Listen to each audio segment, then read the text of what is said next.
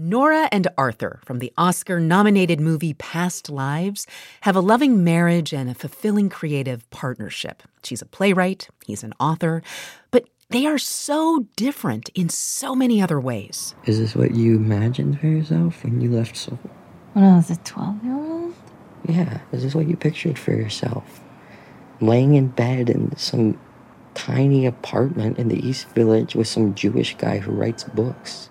Greta Lee stars as Nora, who left Korea as a kid and left behind her childhood sweetheart, Hae-sung.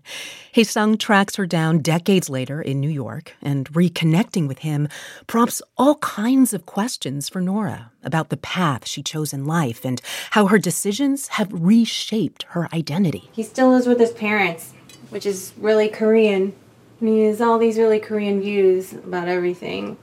And I feel so not Korean when I'm with him, but also in some way more Korean. So weird. It's a sentiment that felt so familiar to me as a Taiwanese American woman, that feeling of living in between Western and Eastern, between kinship and distance. Greta Lee and I talked about how her character Nora embodied that tension in this film. In Nora's case, she's Korean Canadian, but if you look at, let's say, the language aspect of it, it was so important to accurately convey the fluidity of language. And when you mention like, okay, feeling more Asian around certain people or less, that kind of fluctuation is something that is so real and personal to me.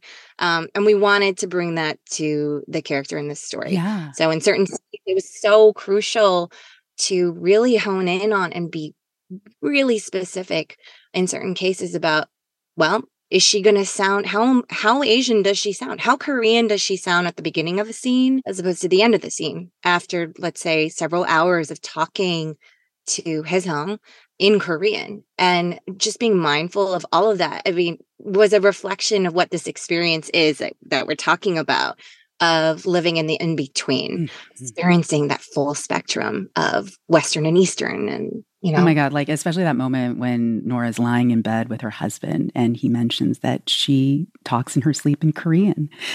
And she didn't even know that was what was happening. Well, there's something so exposing about language, right? I mean, my language, my Koreanness is something that's so private. And actually, you know, I was like surprised and kind of I tickled by the response from my friends and family initially when they heard that I was taking this on. This kind of reaction collectively of like, oh my God, but can you actually speak Korean? You can speak Korean. How good is your Korean? Oh no.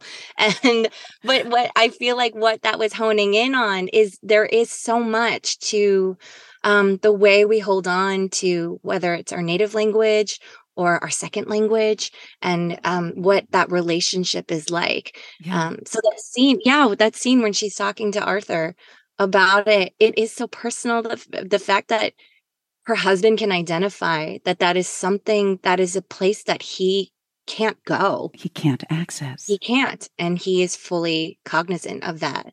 Did you surprise yourself that you could speak Korean so well in this movie? Were you like kind of re-accessing this deep reservoir in your own brain? Like, oh, I know this. I can speak so much better than people were giving me credit for. I never expected to do a movie in Korean with this much Korean, a movie in any other language other than my primary language, which is English. And being immersed and re-immersed in my Korean and Koreanness, it unlocked a lot of different things. It cracked open for me, recognizing all the shifts that I'd made in my life and my career, this trajectory of what this means to have this immigrant experience.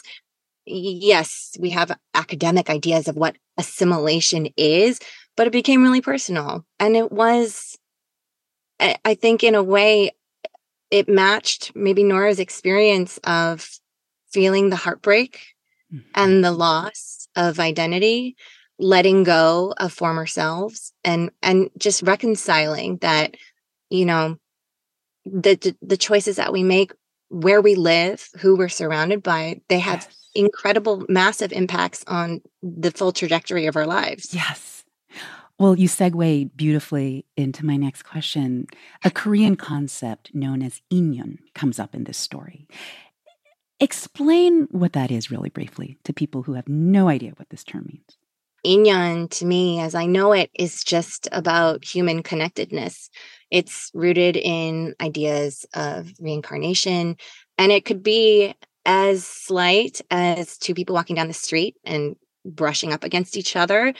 And it could also be as deep and vast as the connection that we would have with a parent or a spouse, spanning over multiple lifetimes, even. Exactly. Can I ask you, Greta, have you ever felt inyon before? This feeling of, I've met you before. I feel like I already know you when you meet somebody for the first time. Something that springs to mind is I felt a deep inyon with the script, actually. Oh, yeah. Like a deep connection with the script. Uh-huh. It cut through me. I had such a profound experience in reading the gorgeous words that Celine had written. That's Celine Song, the writer and director. Yes. And it wasn't until a year later that the job came to fruition.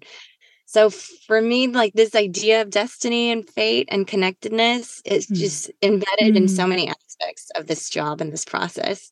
And yes, I also feel inyon with maybe there was a boy in kindergarten named Jimmy. Jimmy, if you're out there, I think we have inyon. You've met Jimmy in a past life. Yes. Way before kindergarten. I cried so much, well, throughout the movie, but especially at the end. And I'm not going to give anything away, but it filled me with such hope, the end, because it was like, there is such beauty in committing to one path. Yes, you lose something, you sacrifice something with each choice you make, but you also gain something, right?